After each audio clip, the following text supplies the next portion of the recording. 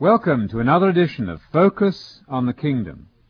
This is Anthony Buzzard, inviting you again to search the Scriptures with us as we continue to investigate Jesus' favorite topic, the Kingdom of God.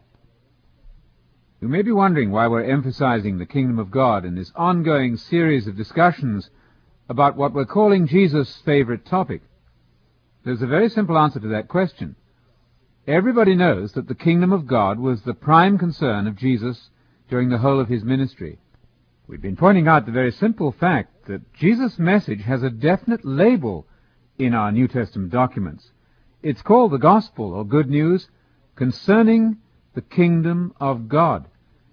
And so in order to grasp the Gospel message as Jesus preached it, in order to respond sympathetically and intelligently to the teaching of Jesus, which is all important for our salvation, it follows obviously that we must try to understand what Jesus meant by the Kingdom of God.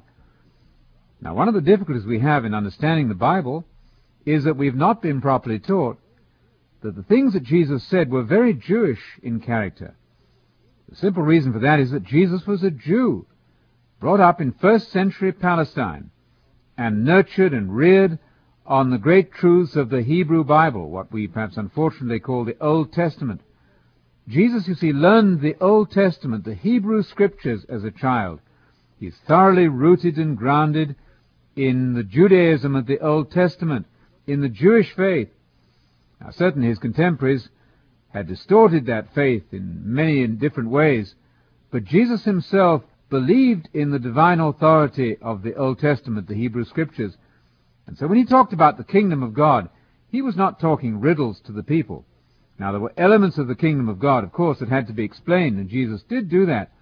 There were parables which explained how the kingdom was going to be finally established on the earth, but the basic idea about the Kingdom of God was in no way foreign to Jesus or his audiences.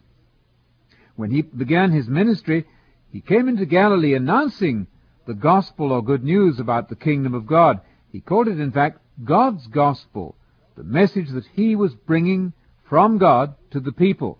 He believed himself to be the agent of God, the spokesman for God, and the message that burned on his heart, the message which he had to deliver to the people, was called God's gospel, namely the gospel concerning the Kingdom of God. Now, the Kingdom of God was the Jewish empire, which was expected by every pious Jew at that time. This was based on the great image in Daniel 2, where we find a picture of 4 evil empires. The head of them was gold, Nebuchadnezzar, the Babylonian kingdom, and then 3 other kingdoms, all worldly kingdoms.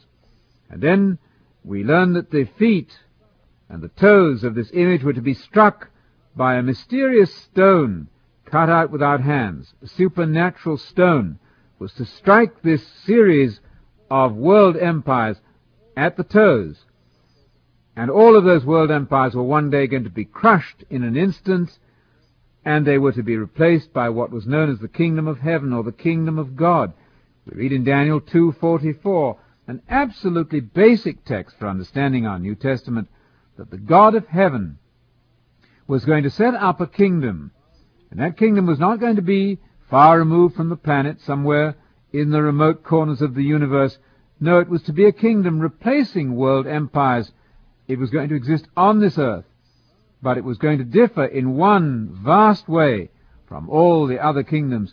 It was going to be God's kingdom, a divinely constituted kingdom, and the Messiah, or Son of Man, was to be the chosen ruler in that kingdom, to supervise, in fact, a new world empire, a new government of God.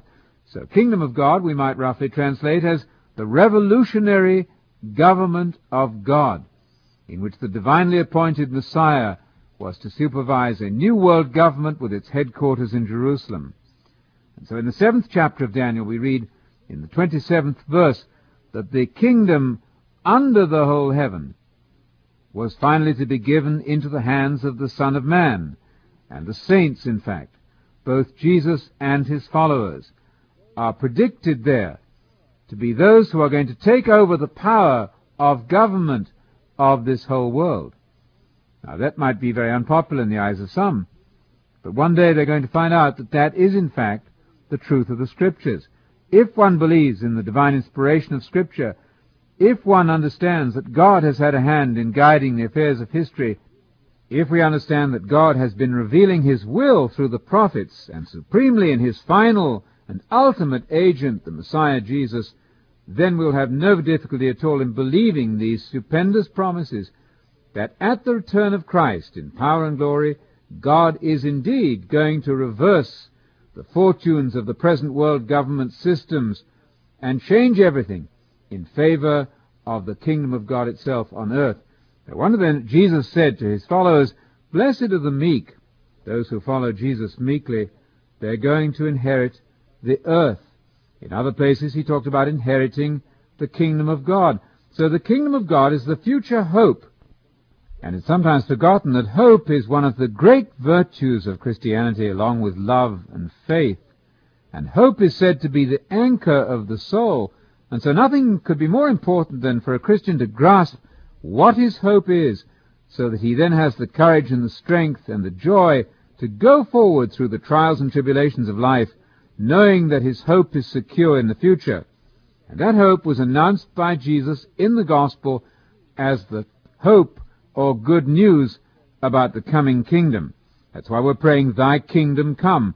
That's why Jesus said, "When you see Abraham and Isaac and Jacob in the kingdom in the future," and that's why Jesus said to His disciples at the Last Supper, "I will no more drink this wine with you or eat this bread with you until the kingdom of God comes," until this communion service finds its final fulfillment in the future kingdom, when I meet you again at the second coming, when I raise the dead and catch up the living Christians to meet me in the air, and He will then take them to a place of gathering and then bring them into Jerusalem as the capital and the headquarters of the new world kingdom, which will be indeed the kingdom of God promised in the gospel of the kingdom of God. Now, all this is very clearly laid out, particularly in Matthew, Mark, and Luke, and it's all based on the Hebrew prophets on the Old Testament. None of what I've been saying is in any way complicated. It's no more difficult than grasping the idea of a race. There's a beginning and a middle and an end point. There's a goal to be reached. There's a gold medal to be won. Jesus sets before His disciples, sets before us, in fact, as Christians, a supreme reward, a supreme goal, and He encourages us, so to speak, to go for that goal. That goal is entrance into the kingdom of God at the second coming of Jesus. Paul, in one of his famous letters in 1 Corinthians 15, verse 50, says that flesh and blood cannot inherit the kingdom of God. And by that he means a man in his present constitution, in our fallible and mortal state, we cannot inherit the kingdom of God. And Paul went on then to explain how we're going to overcome that difficulty. We're going to be transformed in a moment, in the twinkling of an eye. These bodies that we presently have are going to be transformed into what Paul called a spiritual body. That's to say, a body driven by the power of the Spirit in a brand new way. At the moment, Christians are said to have just a down payment, a small portion of the future quantity of Spirit which will be given us at the resurrection, when these mortal bodies of ours are transformed forever and transfigured into a brand new image, the image of an immortal being, fit to rule with Christ in the kingdom and enabled to live literally forever and ever and ever. That's the objective of Christianity. It's surprising to me that everybody doesn't rush to the Bible to find out the secrets of immortality. Surely we all want to live forever. What could be more glorious than being alive into all eternity? Well, Jesus is the one who offers the secrets of immortality.